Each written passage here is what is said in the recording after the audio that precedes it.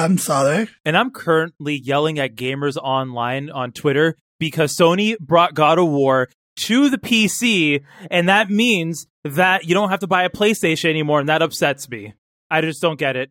I don't get it. Why would Sony bring these games to the PC? Why can't, you should just buy a PlayStation. I don't understand it. Like, if Sony, if you get all these games on PC, what's the point of consoles?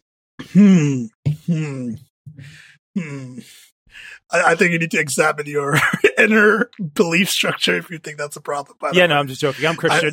I don't think you're doing a bit. I was just like, just to complete the bit is, if you do think that games being cross-platform when they're becoming cross-platform once, like, the exclusivity period or whatever runs out is a bad thing, then you need to really examine your own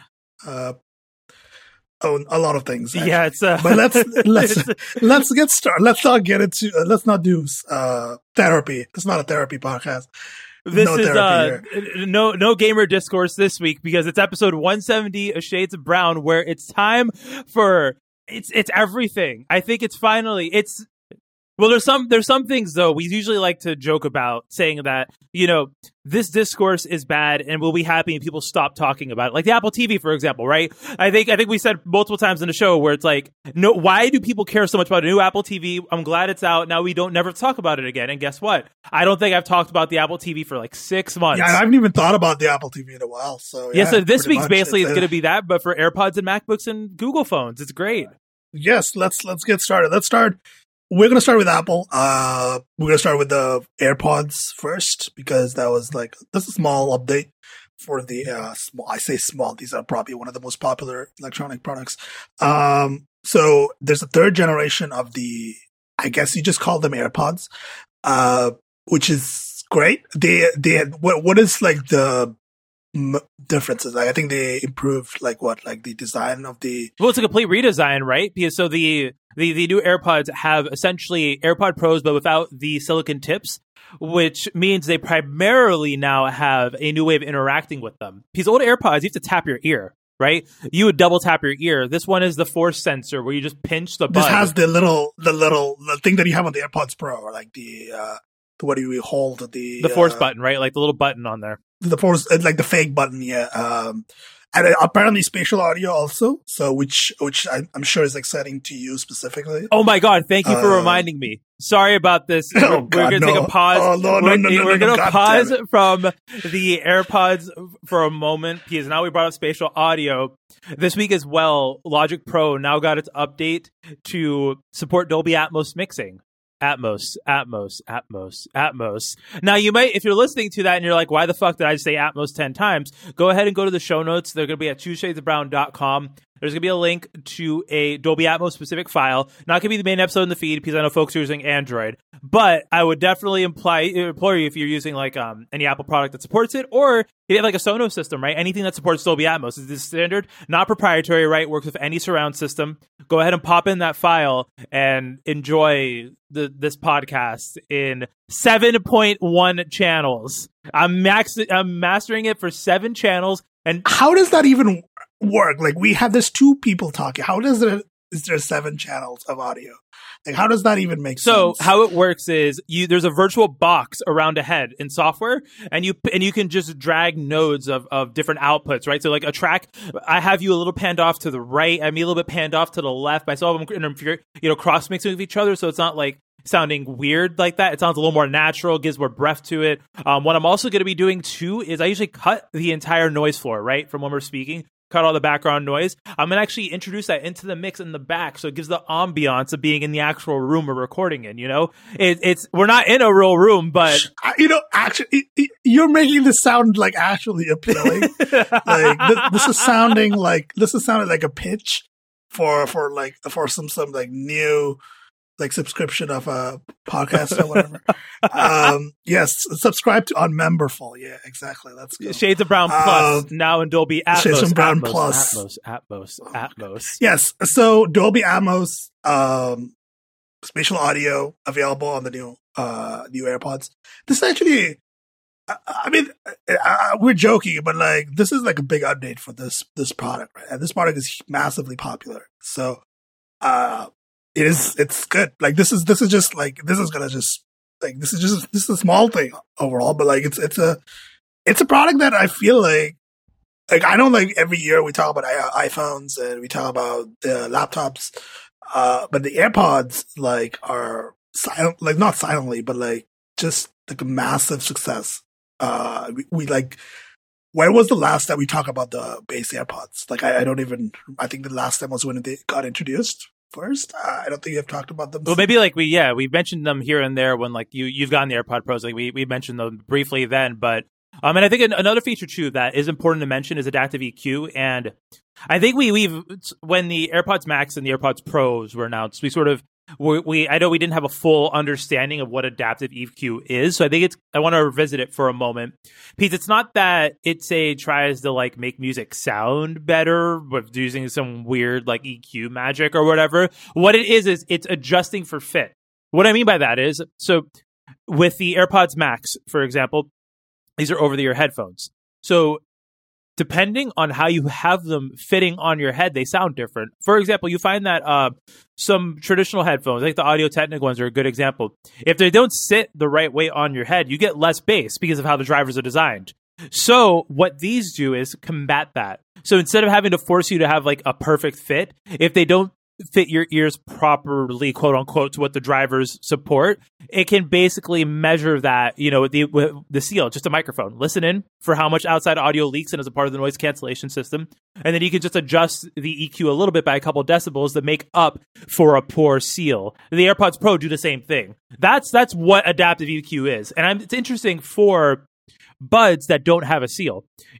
That's my question, right? Like these don't seal. These are not IEMs, right? These are not like they don't go in your ear.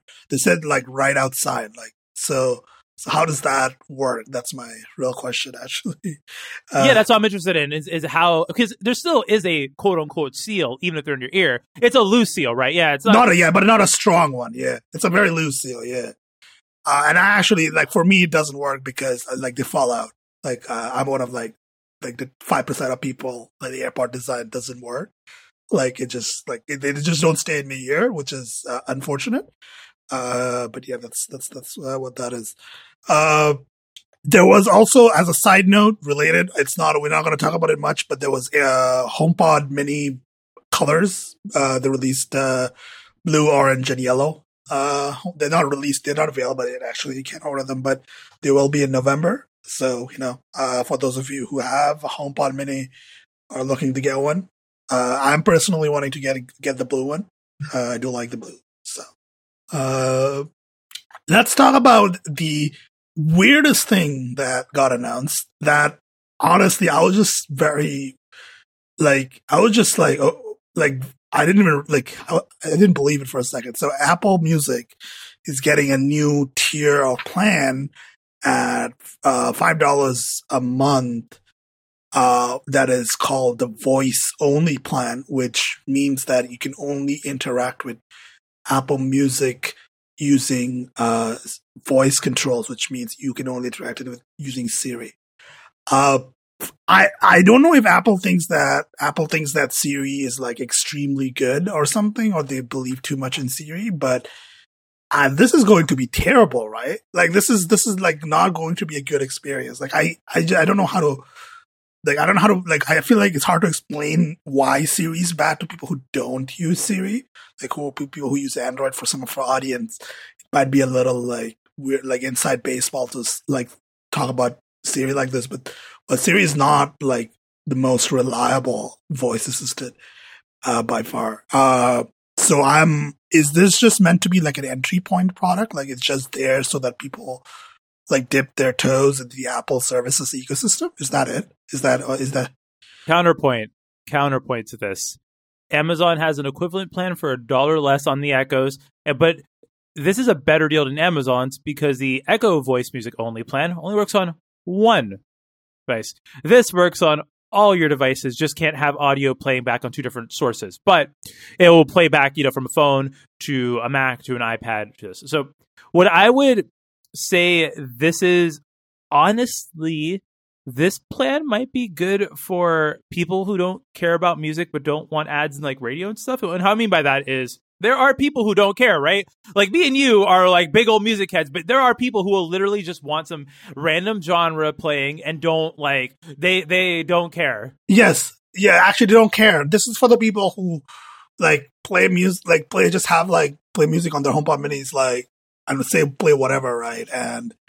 And that's the kind of people this is for, like people who don't really care to like, they're not gonna make playlists, right? They're not gonna like listen to albums all the way through, probably, right? Like they're gonna just let the algorithm do its thing, right? People who use Pandora, basically, right? Like the kind of people who use Pandora. Yeah, I mean, it doesn't make sense to me at all. Like it's extremely baffling, but I would be. This actually makes me wonder if they have deployed server side improvements to how Siri interacts with Apple Music or something. Like if this is like some sort of new Apple Siri. Well, Siri with Apple Music has always been one of the useful points because it's hard to fuck it up. It's all about recognition. So like honestly, I've never had an issue with Siri telling them to play like different genres of music and stuff. It's because there's not much natural language you need to like fight through for it, right? It really is. You're going to say play something. You have to basically figure out what that something is. And, if someone's saying like, play whatever the new, play that new JPEG Mafia or whatever, like that's an artist. There you go. Play the latest album. Easy enough. It isn't with some of the more complex queries that Google Assistant or the Echo, tend to do better with, because it's unintentionally formulaic. It's action item, and that's easy enough for computers to distinguish. Right, that's right. Action item. Yeah, that is probably one of the few things. Yes, $4.99 a month. I think they said this was going to be available to reach. Like there was I think there were some regional restrictions, but I'm not sure what they were. But I'm sure this is not available in every region, because I think this implies some sort of interesting deal with the. Well, and there's other regions too where music pricing is way cheaper. Like, so for example, in India, I think Apple Music and Spotify are like $2 American, the equivalent to that in Indian rupees, right? So in some regions, there's not a huge pricing gap and of course, I understand that $2 US in India is a different economics, different markets, right? But there isn't, say, like a gap in which that, you have the base tier, you got a big jump to the family tier. The pricing's a lot closer, right? So it might not make sense to have 3 plans if it's just $1 more in that country's currency. That's yeah, that might be it. Yeah. Yeah. I'm not interested in this, but mostly because I don't want to this might be useful to somebody who wants to listen to music using the HomePod Mini, right? And I'm not like the HomePod Mini. I don't use for music at all. Like I don't think I've ever played music on it. It exclusively just plays podcasts. So maybe somebody else. Maybe if you're interested in this, let us know. I don't know if our audience is the target market for this. Well, I mean, it's also interesting or useful for people who can't interact with their library to begin with, right? Like, for example, if you're someone who uses VoiceOver mainly on your phone, like... Yes, that's true. You're probably using Siri majority of the time anyways, right? So who cares? Like, you're... As good as VoiceOver is, you're not doing music management like that on the iPhone, right? Probably not, but essentially that's if you're in the market for this, if you have any use case, do let us know. I'm curious what people interact with. Like I'm always interested in ways people interact with music. So if you are interested in this new plan, or if you use like the Amazon Echo thing, like the voice only plan for Amazon, I guess it works with Amazon Music, right? So I'm curious what that's like. So if you use that, let us know. I'm curious. Let's get into the one everybody was watching this event for, which was obviously the update to the MacBook Pro line. So let's start here. So we have.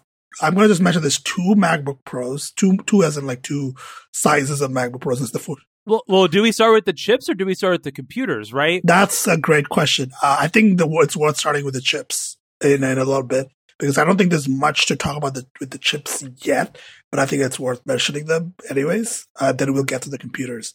So there are two new M1 series chips. There's not an M2. I think people are speculating what the names are going to be, but there is not an M2 or even an M1X. So there is the M1 Pro and the M1 Max. It's very bad names. But they're bad but good. Hear me out. They're bad but good. See. They're bad in that Pro and Max as its modifiers are not good in general. However, but they're good in that it's at least consistent, right? So I guess if, there are already a Pro and a Max, devices in different product lines. So to at least call them M1 Pro and M1 Max, it keeps it consistent. It does give me a little bit consistent. So I'm not too bothered by it. And I don't know if M1X or M2 would be better. Well, M2 would indicate a whole new generation, right? These are still based off the M1. Exactly. And it's not a whole new generation, right? This is still based on the M1 architecture, right? I think that's what Apple is trying to, what it's trying to, I guess, allude to here is that this is an iteration on the same architecture that we have with the M1. Or right? A14, right? From basically the S6 A14 watch processor, A14. Yeah. So it's an iteration on that using more, adding more cores, adding more power. So let's talk about the M1 Pro. Let's get started with that. So what amount of cores are we talking? What amount of GPU cores are we talking about? The base model for the 14-inch, the 14-inch comes with the M1 Pro with eight cores of CPU and a 14-core GPU. And now, what is the division between I think Apple calls Firestorm and Ice Storm cores, right? All of them only have 2 efficiency cores. Every single one. There's no. So they just increased the amount of performance cores. Performance cores. So in the case of the 8-core CPU, it's 6 cores of performance and 2 efficiency cores, right? Okay. What I think the biggest confusion here for me personally is, what does 14-core GPU mean? Because that means nothing to me.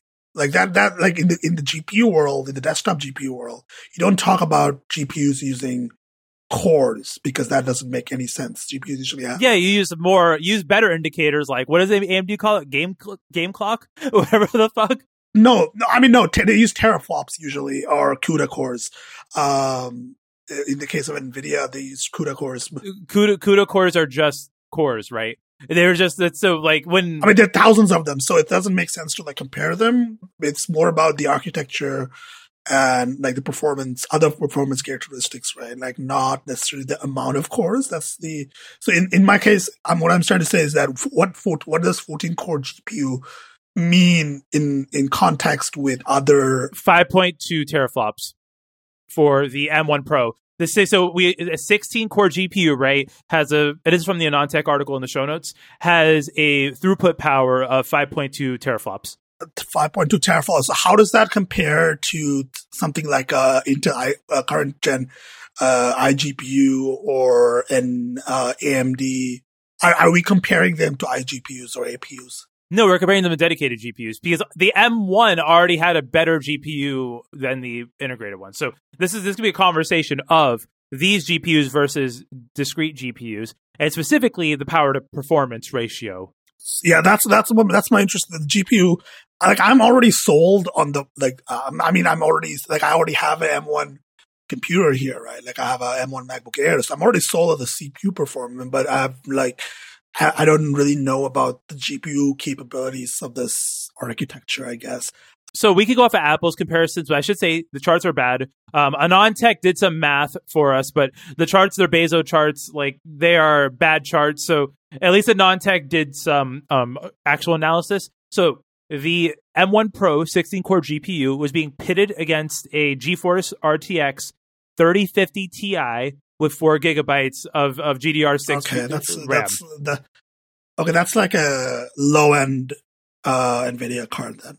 I mean, it's that a makes $400. No, it's a mid-range GPU. It's $400. I mean, right now, it's the low end of the NVIDIA like price. Like forgetting about the price of the 3050 Ti, because the current desktop GPU market is, as Steve would say, completely fucked. So that's like the pricing is not the thing, but I'm like saying we're comparing it to a 3050 Ti. Like we need to understand what it is. 3050 Ti is like low end of these. But it runs at 100 watts. So we'll say that. So it's a low-end GPU. That 3050 Ti will run at 100 watts. The M1 Pro running at 30 watts has the same performance cap. That's basically what Apple's trying to say. So they're saying that it has better performance per watt, like more efficient at it gets more out of using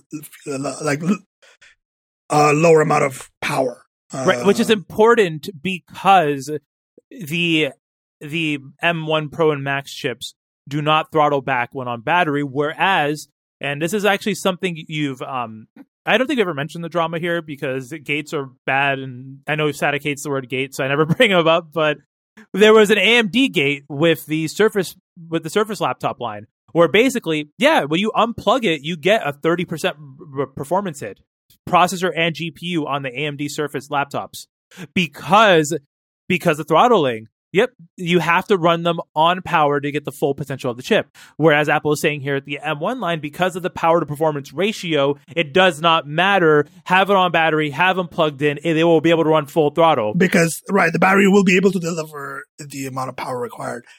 Okay, so we have 8 high performance cores. 8 performance cores that's on the...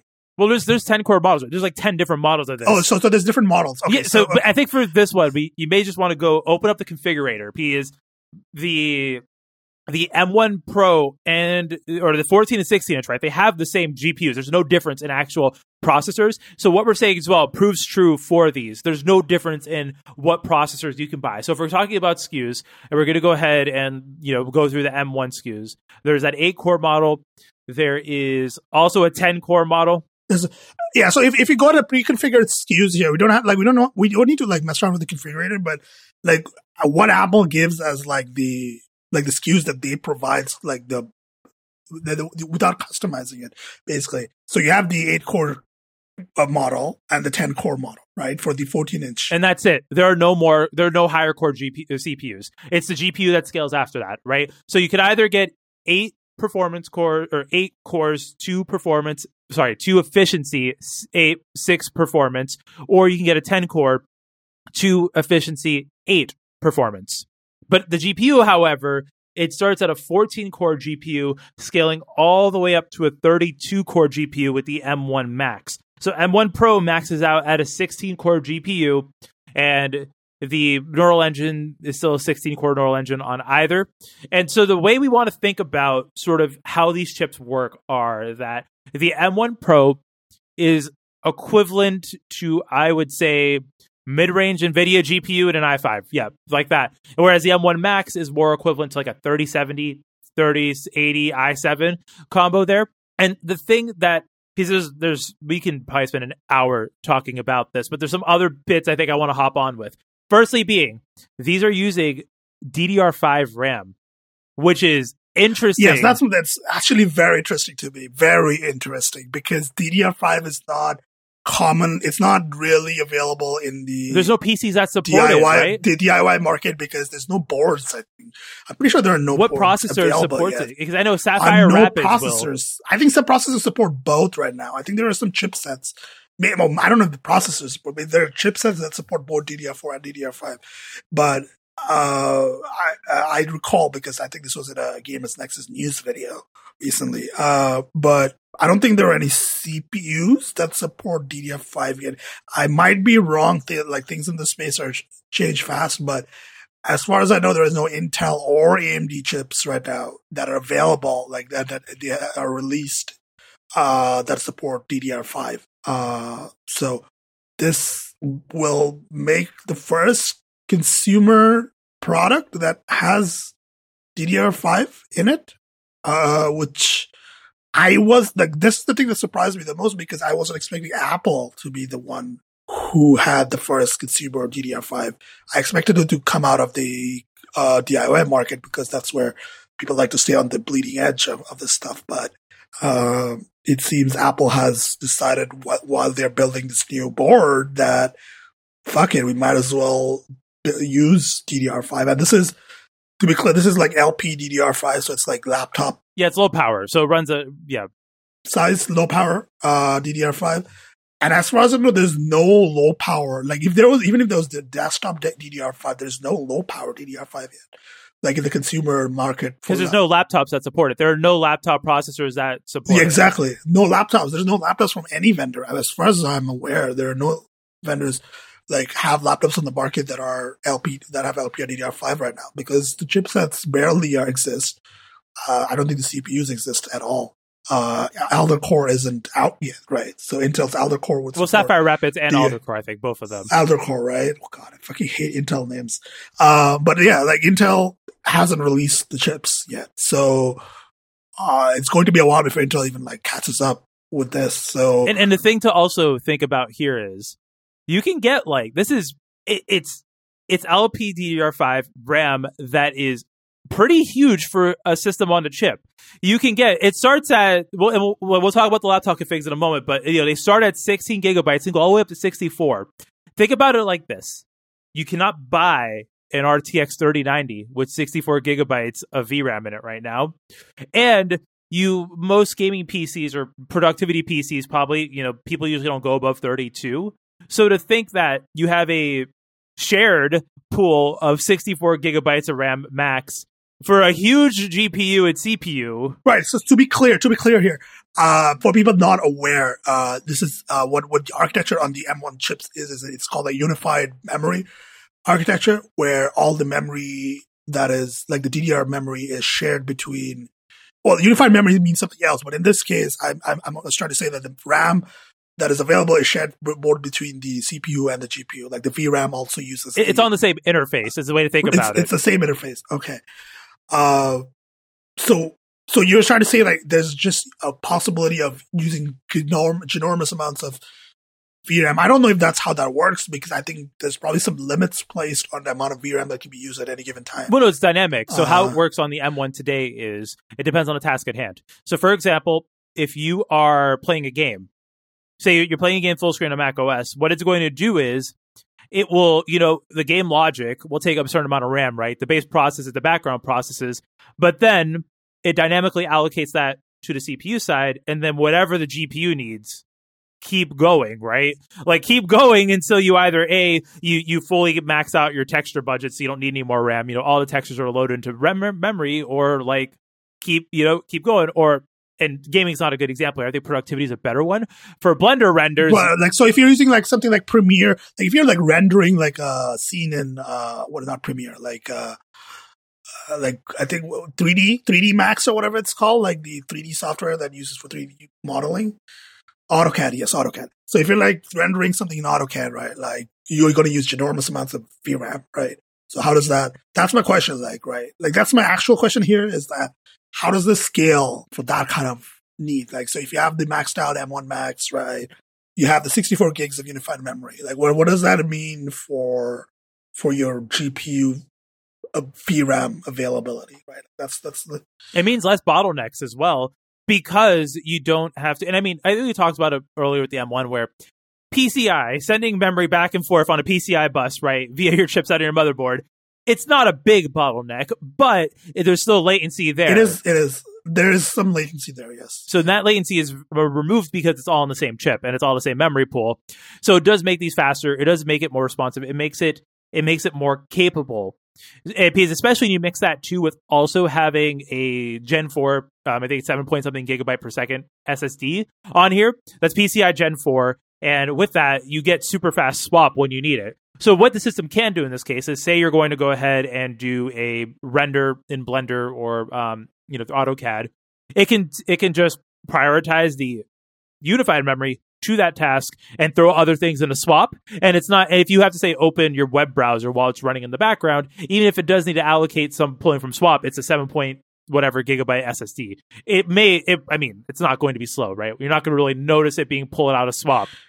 No, probably not. Probably not. But and it's like, and I think the things that they're focusing on, I think the big thing they're talking about is the memory interconnects, right? Like the memory interface, like is extremely like ginormous amounts of bandwidth available. I keep using that word, but I do mean it. Like it's kind of ridiculous the amount of memory bandwidth they've allocated.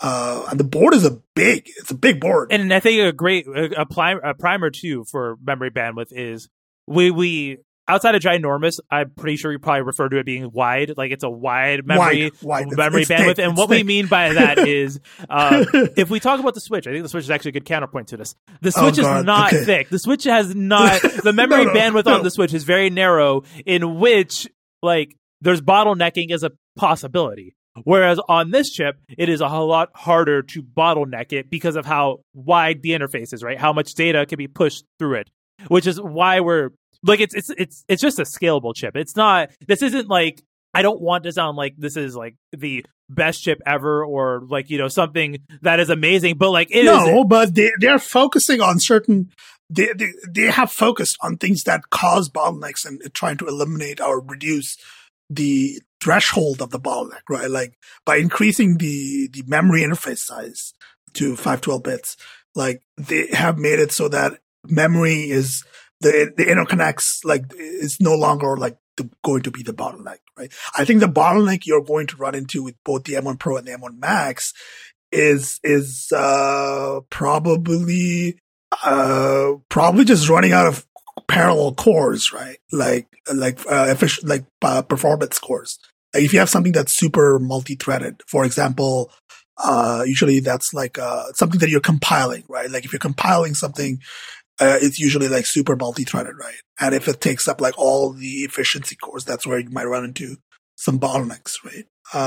Or if you use up all the headroom on the performance cores. What does I meant to say? Like, so I think that's where you might run into the bottleneck, but I don't think the memory is going to be the problem in that case. Right. And with this, there's something else I want to talk about here is the we always joke about bingo cards. Do the bingo dance. I'm about to talk about video decoding and video codecs. But this actually matters, though. So there are dedicated video and encode blocks on the CPU. Once again, what that means in more not super nerdy language is there's acceleration to make video playback and video encoding super fast. So they specifically H.264, HEVC, but also ProRes and ProRes RAW. Now, what is wild about this is these chips can manage more ProRes streams, and by streams we quite literally mean video files, right? Like ProRes video files running than the big ass $2,000 Afterburner card for the 2019 Mac Pro. Oh my God! Right, that thing, yeah. And that miniaturization is wild. And there's lots of jokes to be made, and that honestly, this might actually be like one of the best computers in terms of compute power to stream off of because of how many video encoders, right? Like how much performance is there for the video encoders? Like OBS is eating here. OBS is having a great time on the M1 Max. Right. That's an interesting point. Oh, I mean, if OBS supports this OBS is eating. Like, it's the thing, right? Like, if OBS can use this architecture, like, it's like massive amounts of potential to be tapped by something like OBS, right? Like, I want to see that. Like, I really want to actually be like that. That would be, because right now, your options are like NVN, right? Using NVIDIA GPUs, or if you're using Intel CPUs, you can use Intel QuickSync for encode, right? Neither of those are particularly fantastic, to be honest. Like, they're all they're proprietary to like it's not a Windows thing, right? Like where this is just built into Mac OS, where any program that uses it's fine. Like so, for example, actually, and we're not going to go into game streaming. No need to go on that tangent. But GeForce Now rolled out their 3080 tier. And you can now do 120 FPS streaming, like video feeds, and that requires native H.265 decode because of how much bandwidth that is for those streams. So like those are, and it's just like because Mac OS has it, like the system codec, right? automatically does it. It's automatically encoded. You don't have to build it in, whereas OBS needs to have specific support for QuickSync and NVENC, right, in order to work. It isn't just calling like, the Windows whatever, API Microsoft has for it. No, it's not Windows. No, it is. I'm pretty sure it's not like it's not like it's not like abstracted out to Windows or whatever, right? So yes, there's a lot of potential here. Whether it is used by OBS, that remains to be seen. Of course, OBS is I don't know, like OBS is an open source project. These things can take time. I think it's worth talking about the IO situation on this, because this is where things everybody is very happy, I believe, right? Because we got, and we're talking more about the laptops here, not the. I think should we move on to the actual computers themselves and not the processors? Yes, that's what I was getting. Like I was thinking the IO as in like the ports, basically, right? So we got ports. We got ports here. We have 3 on the 14-inch. Is the ports they're the same, like the amount they're of the same, regardless of machine. Regardless. Okay, so we have 3 Thunderbolt 4 ports, 1 HDMI port, 1 SDXC card slot, and for folks who've been using MacBook Pros for a while, MagSafe makes its return. We have a MagSafe 3 port, and honestly. This is incredible, right? Like this is like I didn't expect the HDMI. I expected the new M1 chips. I expected ports, but I didn't expect the HDMI or the SD card slot. Like the SD card slot seems like it's like here, like Apple's like, here, please shut the fuck up for like 10 more years, right? Like here, please do not talk to us ever again about SD card slots. No. I think what it is like with this port situation, with a lot of the changes here, I think they're quite literally. This is I think the MacBook team being a little bit hungry at Windows OEMs dunking on them. Like I think this is them just saying like, looking at the market, being like, hey, we've been getting trashed about how we don't make machines for people who are creative. And this is them being like, well, okay, do you want a machine you can do work on? Here you fucking go. Here you go. Please shut the fuck up. Here is a machine that you can go ahead and edit video. We're giving you a GPU. We're giving you a processor. We're giving you your ports. This is a computer that you can go ahead and actually do work on. Please shut the fuck up now. Yes. Please stop talking. Yes. So it's like, I'm glad MagSafe is back. MagSafe is a good, like, it's a great idea. It's a genius idea. Like, honestly, like, if anybody who has worked in like using a Mac laptop in a university library will know why exactly MagSafe is a good idea. You don't want people like ripping your laptop across your desk or whatever with the chip over the cables. And important too, it's just the cable. So old MagSafe used to be stuck to the brick. It was a brick to the cable. This is just MagSafe to USB-C on the other end. It's just a cable. It's just a cable. Yeah, it's just the USB-C. And the interesting thing here is that you can charge both with the MagSafe and with the USB-C ports that are available. But the restriction with the USB-C ports is you cannot charge at the full wattage, right? Like on the fast charging availability, right? Like it's like you can't actually push the full power through the USB-C charger. You can only do it through the MagSafe, right? So that's I believe the only restriction. But you can once again, because USB-C 240 watt is not out yet. We don't need to get into it. It's a limitation of like power delivery. It's the USB-IF once again is once again who if but the USB-IF, right? Yeah, who if? So I think one of the interesting is obviously the Thunderbolt 4 ports here. You can connect them to like Apple's ProRes XDR displays, right? Like the M1 Pro supports 2 Apple ProRes XDR displays, and the M1 Max can support 3. How much? Like 3 XDR displays is like 16. Not 3 XDR displays. They can support 4. I thought. Can it support 4 displays on the M1 Max? Plus 3 XDR displays plus a 4K TV. That's what it says on the R-Stick. So 3 XDR displays is like 16 grand of hardware. It's like, like that's 16 grand of hardware, bro. Like just casually like 3 displays. But yes. And if I'm gonna just be real, if you are someone who uses 4 displays on the regular, you should probably buy a desktop. Like, let's be honest. Whatever you're doing on that computer, you probably should just buy a desktop. Yeah, probably, honestly.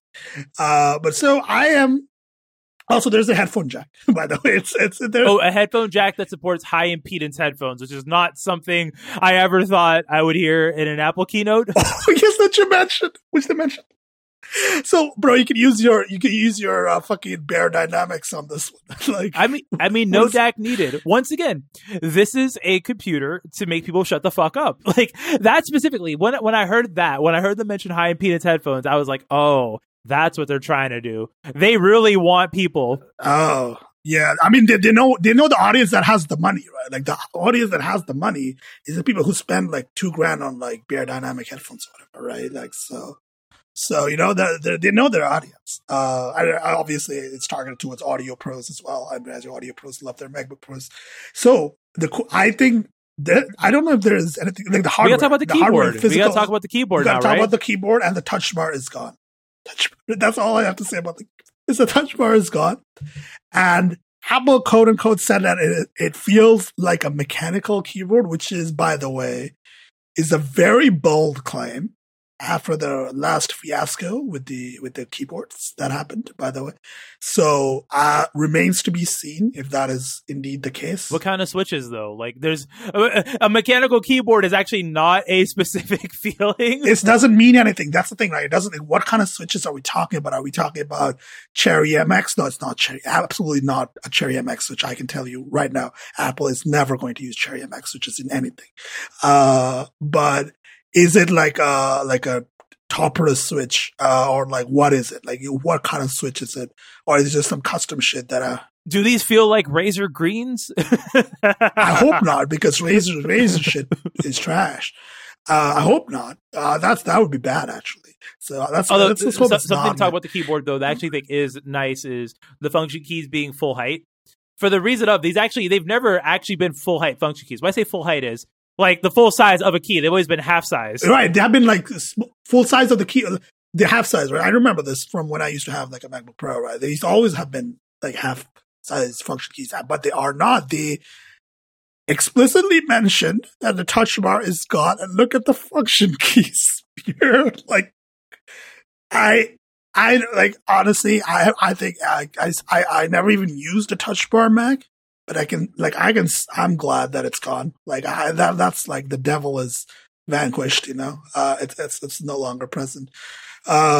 So I'm for one. I'm glad that the touch bar, because the touch bar is a horrendous idea. Like it was just like, I'm not even going to.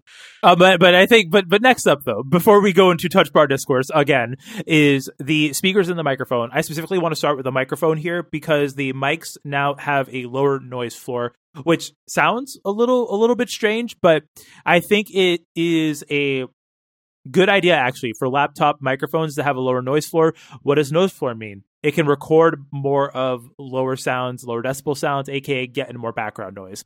Now you may say, don't you spend weeks or hours editing podcasts to fight background noise? I do, but I think a microphone for a laptop should record as much as possible and let software figure it out, right? This is not, a microphone meant for singing or for podcasting. So if it has like the mic I'm talking to right now, of course, has a far higher noise floor. It only really is capturing my voice, makes it very easy to clean out any background noise that accidentally gets in. USB condenser mics, even if static is sometimes a little bit more noisy, still primarily tries to pick up a voice pattern and nothing else. At the same time though, these laptop microphones are used for more than just voices. Like, you might be recording scratch guitar or something, right? If you're editing music, right? And you might need, and keeping as much detail as possible, even if that includes more noise, is good for the bass recording because you can always clean that up in software. So I'm perfectly fine with that. The speakers are Atmos. They have spatial audio. Whatever. We don't need to go on about that. But they are probably good quality speakers because the last generation MacBook Pros, especially the 16-inch, it was shocking. Like, I've heard of them. I have a buddy who has one. Those speakers sound way better than they should for how small they are. So audio is going to be good. And now, lastly, let's talk about the screen. Let's talk about that screen. Oh, yeah. So we have mini LED displays, right? We have variable refresh rate. These support 24 through 120 FPS is the VRR range. Okay. We have, most importantly, and the topic of much discussion everywhere, a notch. I thought, like, I remember people were memeing about this before the event. Like, they were like, what if the new MacBook Pro has a notch? And they actually made the meme real. Honestly, I'm not even mad. I'm just like, I'm not even actually bothered by it. Like, it's like, I think I'm just like used to Apple's like weird idiosyncrasies with the notch. And I don't think it actually really affects where it is placed right on the top of the screen, where the menu bar usually resides, even for a full screen application, right? I think probably, like, for example, like if you full screen like Safari. If you full screen app, by the way, Mac OS puts a black bar there. So just so you know, in software, what it does is it puts a black bar, and when you move your mouse up there, the menu slides in. So the notch actually doesn't cut into application content when you're using a full screen window app. Okay. I'm not bothered by it personally, and I think most people who use a laptop like this over time, you wouldn't even notice the notch. I think especially if the phone notch is any indication, most people, I sometimes even forget that the iPhone has a notch. So I personally am not offended by the notch. I know some people are a little bit like, why didn't they just make the bezels a little bit wider? I don't think that's how product design works. Well, the question is about the notches. The notch is only justified if the web camera is good, right? Like, if it has a shit web camera, it's not. It's a 1080p. It's a 1080p camera. They were very happy. They were very proud of it. Resolution doesn't matter though. Resolution doesn't matter for webcam. Yeah, resolution doesn't matter, but like Apple has like visual tech that cleans up the image anyway. Right? But they upped the resolution on it to 1080p. It is important. It's not like doesn't matter entirely, but it does matter a little bit. Like if it's going to send 1080p, it'll give you more data to work with anyway. So, but like... Right. But you have to understand, though, with Windows laptops. So, like, you have competitors, the HP Envy line, Dell's Premium XPS lines that have small bezels. Those webcams are absolute shit. Like, that's the thing is, it's not that they're not serviceable webcams. They're muddy. Like, they look like the kind of stuff you see back in 2006, you know, when you and your buddies on IRC are going on chat roulette for the night, you know? Like, those kinds of muddy-ass webcams, that's what they look like. And so, if this is a serviceable webcam, I think that notch is justified. And if the webcam's as good as the M1 iMac, I think you're fine. Because M1 iMac has a similar 1080p camera. So, it all depends on that. Because if it does, then... fair enough. Put a notch there, whatever. It doesn't bother me because it only goes into the menu bar. It doesn't. Because how it works from a display, it's an awkward aspect ratio in that if you take the notch in the menu bar, right, like that vertical area of the screen, and you removed it, you would have a perfect 16:10 display. So it is 16:10 point something with that notch taking up, you know, what would make it 16:10 if it was not there. So the reason for that means then that since macOS always has a menu bar there, you get a perfect 16:10, which is the correct aspect ratio for laptops at PacketCat at 10forward.social if you disagree. But, you know, and you still get that even working space there. So what it's really doing is it's just putting the menu bar where the bezel's at. And it's still like, so it's just strange to see Apple go this functional, like function over form so much with this. Because even with the phones, like they won't compromise on that front facing camera. I mean, it's still a laptop webcam, sure. But it's just weird to see how much they are willing to not compromise, that they'll do these notches. But it's fine.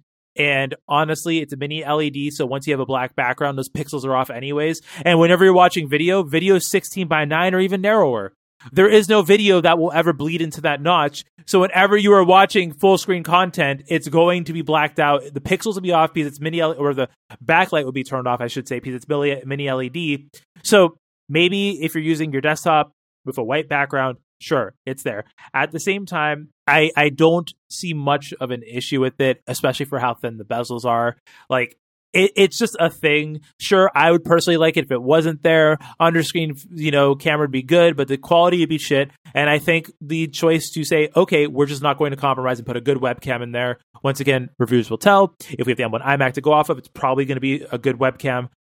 Okay, it's going to be okay. It's going to be all right. It's going to be fine.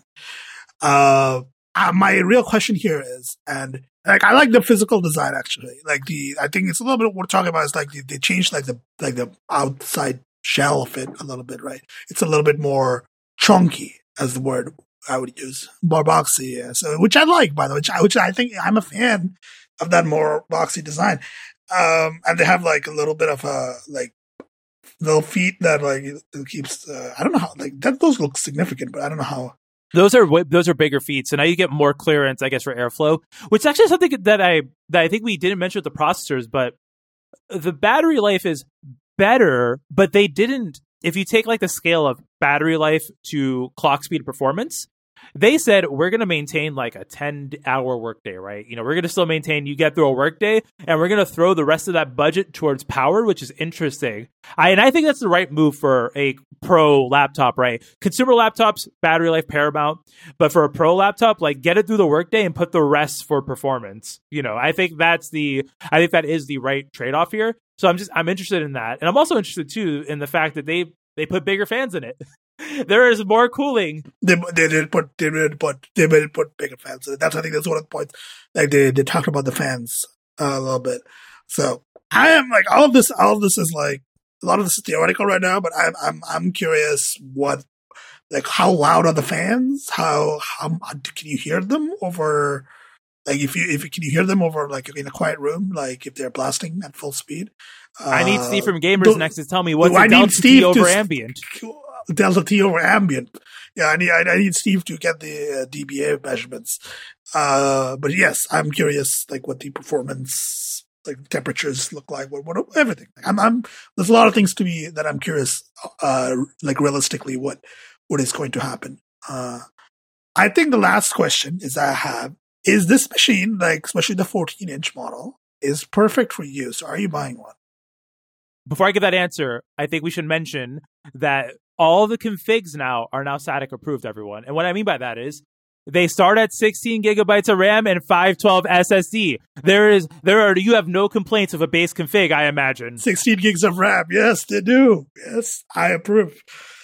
I cannot complain. Absolutely no. I would happily buy not the 16-inch. The only reason I talked about this. I prefer the 14 to 13-inch models for portability reasons. The only reason I would buy a 16-inch larger laptop is if it's going to be replacing my desktop. So if it's a desktop replacement, but 14-inch, like the base 14-inch model. I would just if the base model is already like incredibly good. Like if I was using it as a daily driver, I would just maybe bump the storage, but that's not even like required, to be honest. 512 gigs is quite significant, and it's not going to be a big problem. But yeah, like I'm happy with the base models. The pricing is also fine, actually. Like I don't think they're the same cost as the prior gen MacBook Pros. The price did not increase. Yeah. And it's probably a better value too, because you're getting way more performance and better, more ports. Yeah, more ports. Right, it's still a better value for it. But okay, so it's just better to answer the question of, am I getting one? It's one of those where I didn't like sell the MacBook Pro, but I changed it for the M1 Mac Mini, because it goes a great deal, right? I didn't pay anything to get this M1 Mac Mini. I basically just traded the laptop for it because I wasn't, taking out my computer as much. But honestly, thinking about it, I'm tempted to go for like a 16-inch for the reason of that the M1 Mac Mini is fine for a consumer part. I could use the more power there. Like I would not get an M1 Max. I had to get the M1 Pro. I would like my config, right? So if I'm looking at the one I would buy, I would get the 10-core CPU because with the 14-core GPU. I wouldn't go full 16-core because I don't play games. And you don't really you wouldn't really use the GPU cores for like GPU heavy applications like Blender or Right. I need CPU power for the for Logic and for Isotope and that. And then I would also stick with 16 gigabytes of RAM because I think that's fine.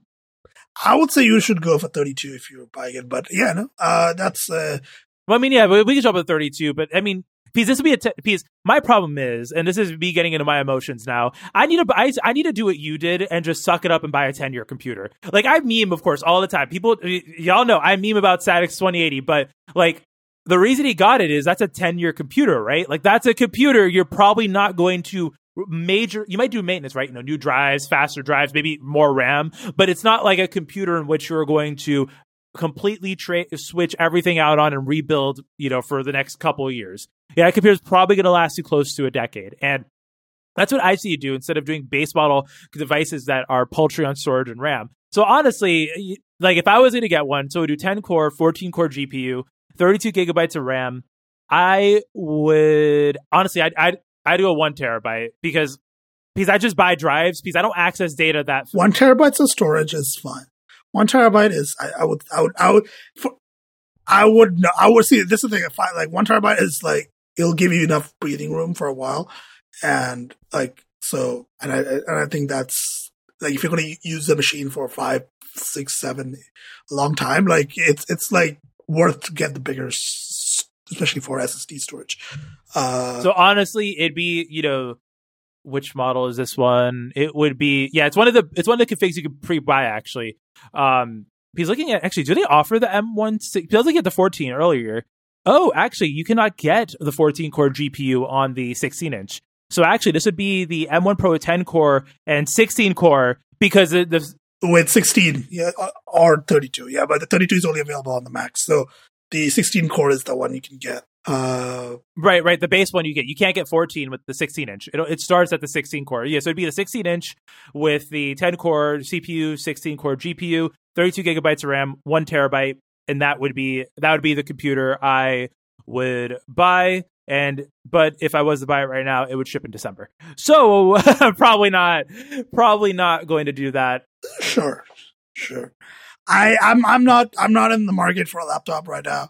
The M1 MacBook Air that I have does more than what I needed to do. So there is literally, I cannot even theoretically justify a reason to buy any of these. So, the M1 MacBook Air continues to serve pretty well. So, that's fine. Let's talk about Google. Now that we have talked about new SoCs, I think on that vein, let's talk about the Google Pixel 6. We have a new Pixel device, Pixel 6 and Pixel 6 Pro, two SKUs. And what I think the big thing this year Google is focusing on is the CPU, right? Which is what they're calling a Google Tensor, right? This is a 5 nanometer process, I don't know if this means anything to anybody, like 2 Cortex X1 cores, 2 Cortex E76 cores, and 2 Cortex E55 cores. These are like ARM cores. So I don't know if that means anything to anybody. It doesn't really mean anything to me. So I don't know what this means. Is there like an AnandTech breakdown of this? I don't know.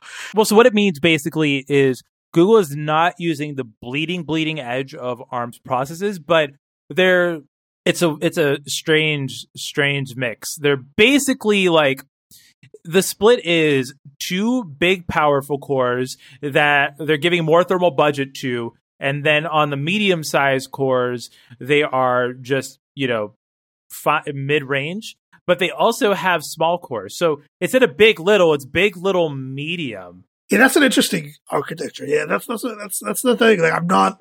I don't think this is like. I'm probably there's an architecture like this elsewhere, but in a consumer device, is this like a new thing? I actually don't know if this is a new thing or not. This is not how Qualcomm does their design. Apple's always been a little bit different, but no, the Qualcomm is big little, usually big little, right? They have high power cores and they have low power cores. They don't have like a medium power core.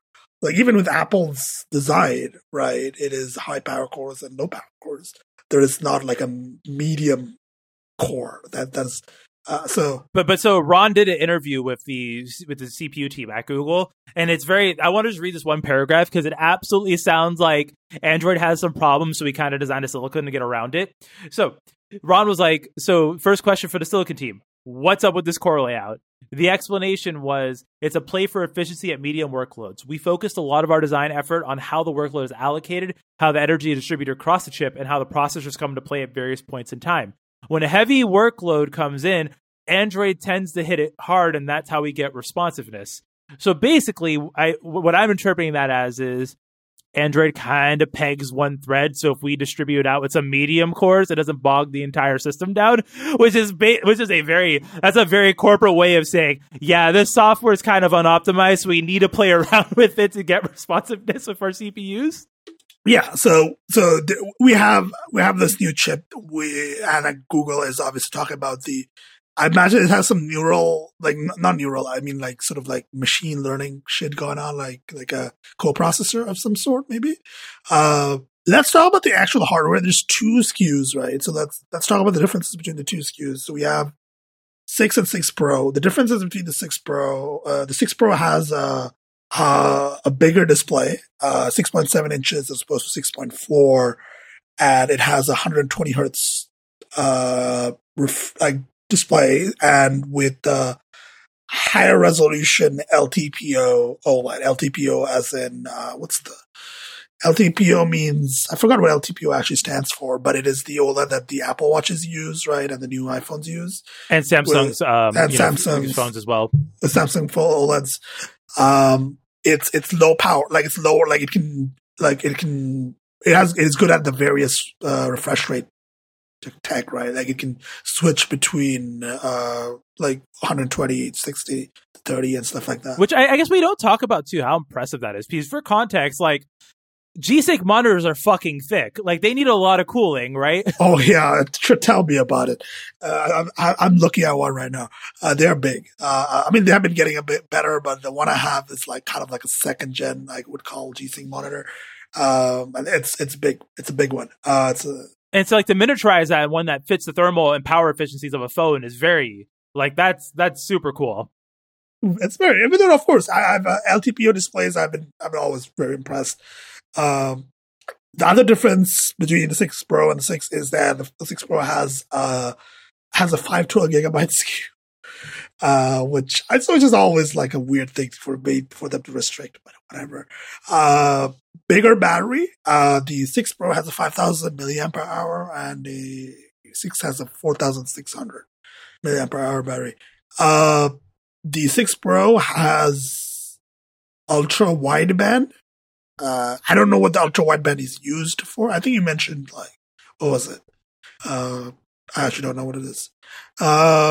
Well, the problem is this ultra wideband as in like the UWB stuff Apple uses for like Find My and AirDrop, or is this ultra wideband as in ultra wideband millimeter wave? And I think this is ultra wideband Bluetooth, the Bluetooth technology. Yeah, looking at it here, it's the Bluetooth technology. Okay. And the other big difference is obviously, I think, in the cameras. There is the Pro has a 48 millimeter 4x telephoto lens, and the front camera is a higher resolution, higher megapixels. So it's at 11 megapixels versus the 8.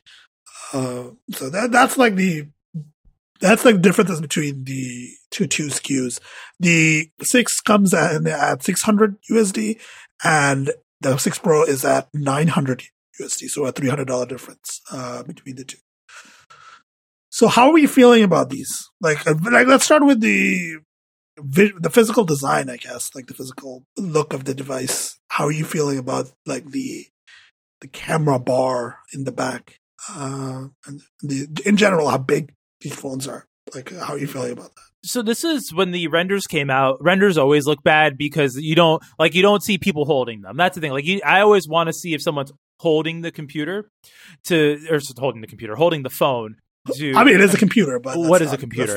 But but they're holding the device, and I think that especially with the colors. I do love the colors, especially on the regular 6. I do think that it is fine, and it is a perfectly adequate design.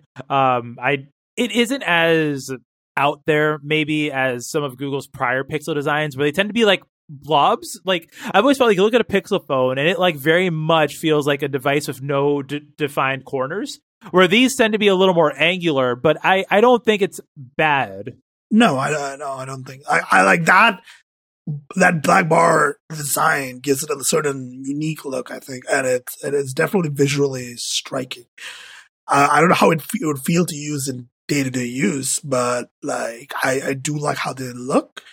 I don't have a problem with the big bar, to be honest. I don't know, like it seems fine. I don't know how the cases are going to be weird for this though, right? Like I feel like cases for this are going to be a little bit. Oh, the official Google cases actually don't cover the camera bar. Oh, okay. So they just like don't cover the top part, like the top. No, they do. They go around it. It's as weird as you think it is. It's just a hole in the case for the camera bar. That's weird. That's really strange. That's okay. Okay. I mean, sure. I mean, you make the society, you got to have some of these trade-offs here, but otherwise, I think it's fine. Like, I think it's visually, at least visually striking. I don't know if everybody's going to like it. I think the bigger problem is how large these phones are. And I don't know if that's actually a problem in these days, to be honest. Like, I think people like big phones, right? Like, I think that's the sort of consensus. It seems that in general, people do prefer larger phones than not.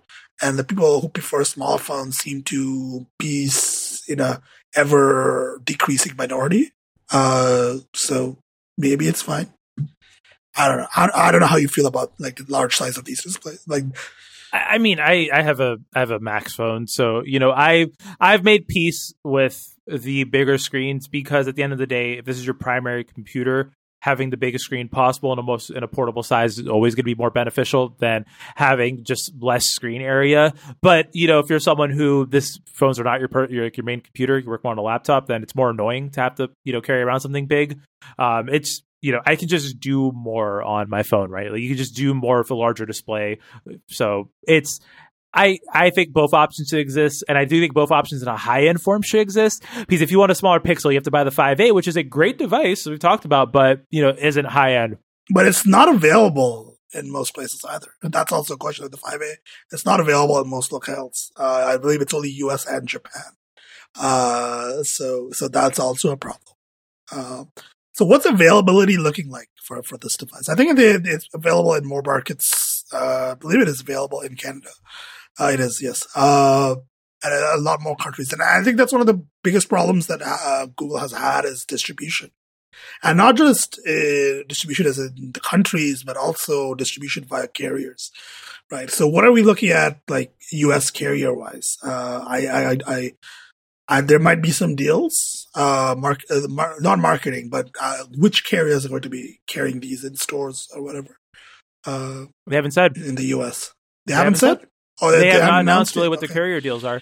So you can buy them from carriers, but buying online through Verizon is not the same as walking into a Verizon store. So honestly, because Google is trying to say that these phones are this is their big push. This is the year that they finally get good. And honestly, you know how you do this? You pay TELUS to have their employees push the phone. That's how you make it a success, right? Yeah, no, that's what I'm saying. Like they need that. Like you need that push with the carriers. Like that's how Samsung moves these gazillion amount of devices, right? They have carrier deals everywhere. Like every carrier, like every time a Samsung phone comes out, like you go by a carrier store, you see the big Samsung ads, right? You see the marketing push.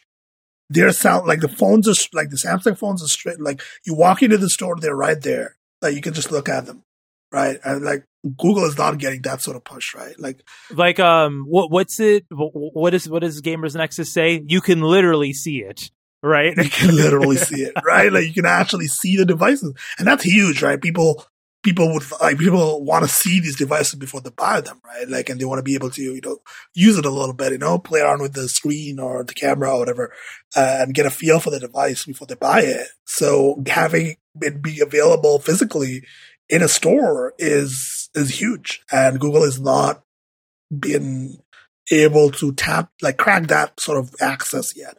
Like they don't have that sort of Samsung level like deals that Samsung has. So I don't know if this is the year of the Google Pixel, bro. Like I like they're trying, but they've tried before and it hasn't panned out. So I don't know how hopeful I am for Google Pixel to become anywhere even near competitive without carrier deals. It's really hard. And there's another bit of criticism here too. So Google's now building their own processors, meaning they control the driver stack, they write the firmware for it, all of that. The biggest complaint for Android phones is always the update situation. And the explanation has been, well, Qualcomm will not write drivers for the new Android version, so you can't update it to it, which is shit, but at least I understand that. Now, though, Google is still only offering 3 years of OS updates with 5 years of security updates. And the question is, why is the update policy still the same when they're using their own silicon? Because the people who need to write the firmware to get the drivers to work on the new version of Android are the same people who are now making the phone and also build Android. Like, where's the bottleneck here? Yeah, like where is the problem? What is the bottleneck? Why is it 3 years? Why is it not 5 years of update security or like major version? Like, why is it that? Why are we still doing this? Like, why is this still like this? That would be an actual selling point, right? Like, if they said 5 years of both security and OS major level updates, that would move. I mean, people don't care about updates that much, actually, like en masse. But amongst the nerds, it would cause. I mean, that should be the bare fucking minimum. What you get like, so if you buy a desktop computer, Windows runs like at least 10 years usually, right?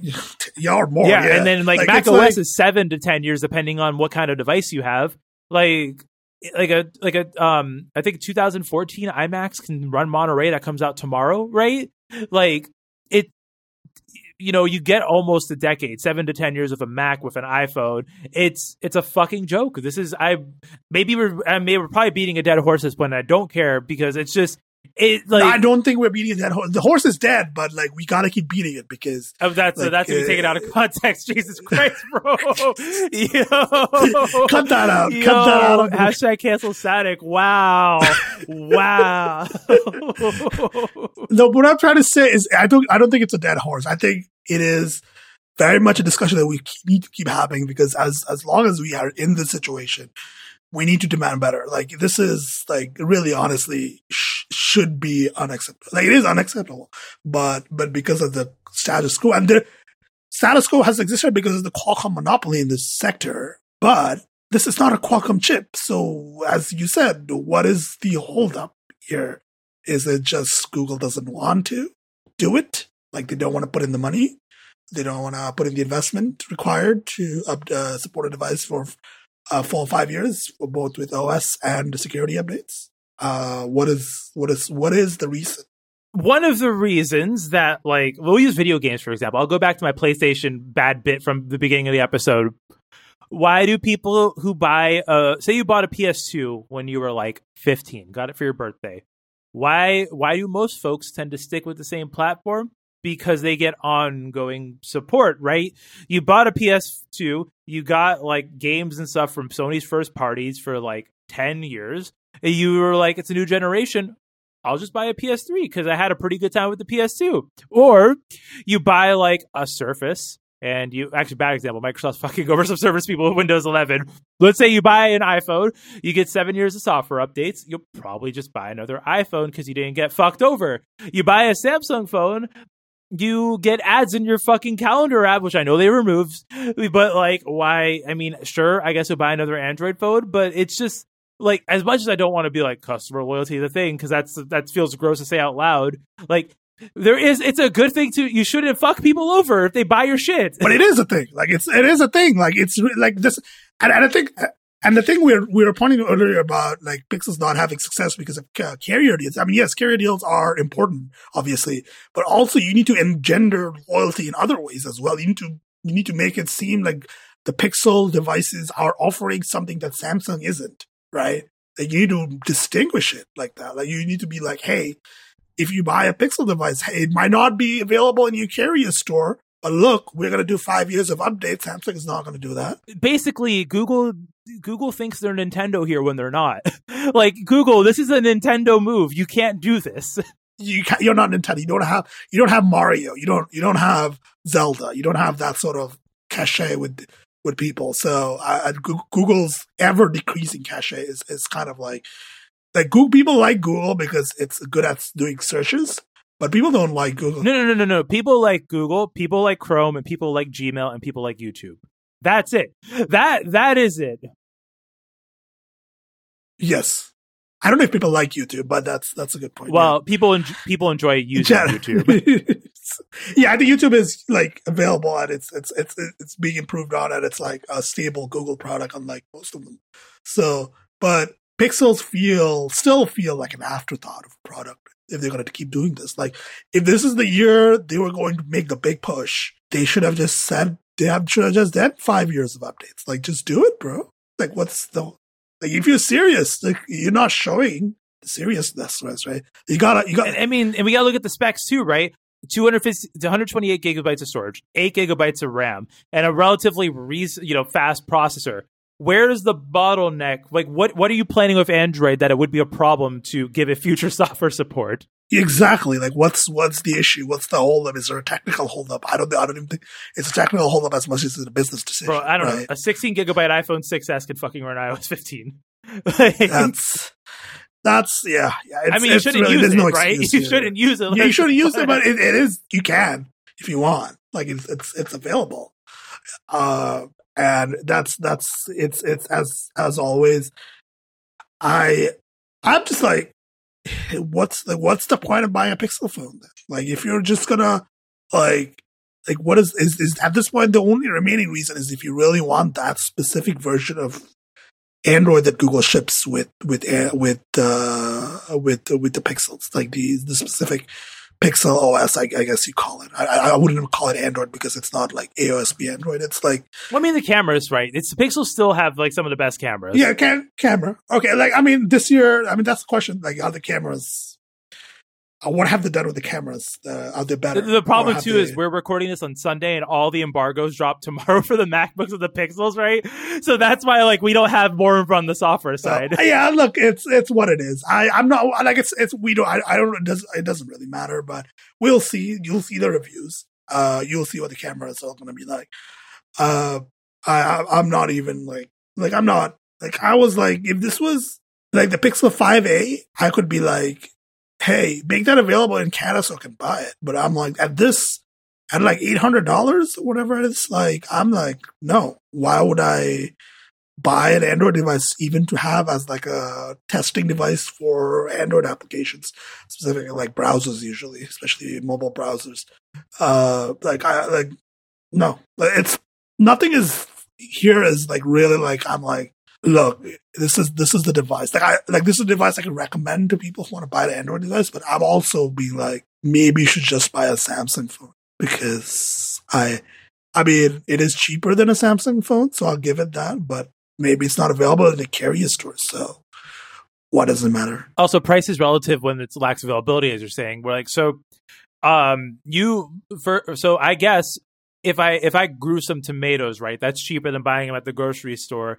But where can I get my tomato farm? How fast will it take me to grow these tomatoes, right? Right. You still talking about the sort of like the convenience cost versus the or acquisition cost too, right? Acquisition cost, right? So yeah, I mean, it's a lot of factors here. Like, it's just the raw cost, and people don't buy phones full priced. Usually, most people do not. Most people, and I should clarify, most people in North America, and specifically the U.S. and Canada, do not buy phones at their full price upfront. Like, they're not paying the full cost upfront. They usually, it is spread out over what is called like a payment plan, right? Or like a contract in the Canada, as they're called, 2-year contracts. So people are not buying the phones in the way that would make the $300 cheaper thing be actually matter to people. The only way it would matter is if you're buying full priced up front, right? Like, if I was buying a new Android phone this year to replace my iPhone, like, it would be $300 cheaper than a Samsung phone. That's true. But I'm not looking at the minority of people who buy phones like full price unlocked, right? So it doesn't really matter that much in the grand scheme of things right now.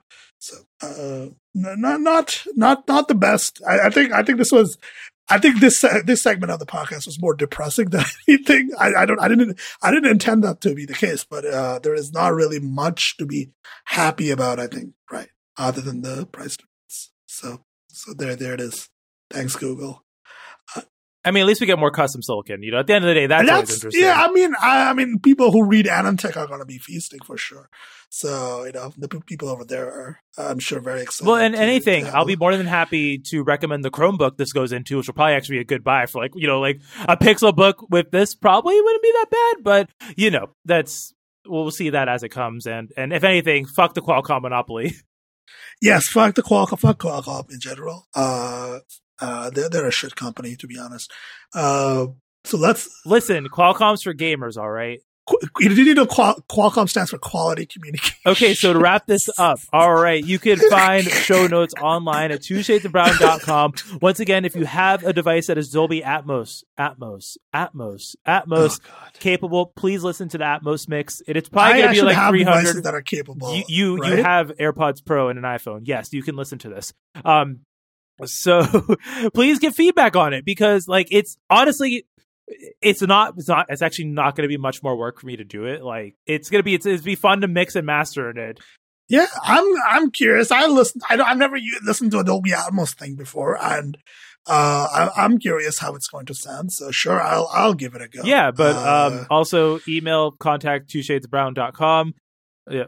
Send takes on BioShock, because I know last week we ended with a hot BioShock takes. If you played BioShock, let us know. But with that, I don't know why I'm doing this part. You always do it, but let's switch it up. Where can people find you online? You can find me at packetcat@10forward.social on Mastodon, and sonicsafe.com for the website, which has all the links. And Christian, where do people find your bad takes? So Conversation Boost on the AirPods Pro is a new feature that came out with iOS 15. I tried it yesterday. I was at a bar making poor life choices, and I had the AirPods Pro in, and I was like, let's try it out. And went to settings. It's buried in accessibility, but I was able to turn it on, and it's kind of wild how it works. So basically, you get a couple of toggles. You get the ability to turn Conversation Boost on. You get the ability to tweak transparency mode for how much ambient noise you want it to cut out. And how it works is, if you look at the person, if you're facing them, it mutes, it filters out everything but their voice and like bumps up their voice. And it works surprisingly well in like a busy restaurant that I was at. And the quality of the filtration, it's not like, it's like that watery kind of like Discord, noise filtration. But I mean, it's being done in real time, though. There's no latency. There is no perceptible latency in this processing being done, which is absolutely wild, because that means it has to be being done locally on the AirPods, right? The audio cannot be sent to the phone and back to the AirPods to make it real time. That'd be 100 milliseconds at best, because of Bluetooth. So the fact that this is being done on the AirPods is absolutely wild. But I think I know how they managed to find that budget, because I went outside with it enabled, and I immediately started hearing wind noise. And usually you don't hear that, right? When you're in the AirPods in transparency mode, if you're on a windy street, usually it's a good job of filtering. Right. So it seems like they cut that right and sort of redirected that processing budget to do the rest of the filtration, which I think is fine, because you're going to be using this while sitting down probably and talking to someone. Yeah, that's cool. That is an accessibility feature that is available. I remember they talked about this during the last WWDC keynote, I think, or whatever. Right, yeah, it was during that keynote. Yep. Yeah, so it is a thing. Yes, conversation boost. So. But you could find me online, though, posting about Love Live School Idol Sunshine, which just ended. Great season. At ChosFine on Twitter, at ChosFine.Twitter.xyz, and on my website, ChosFine.website. All right. Goodbye. Bye.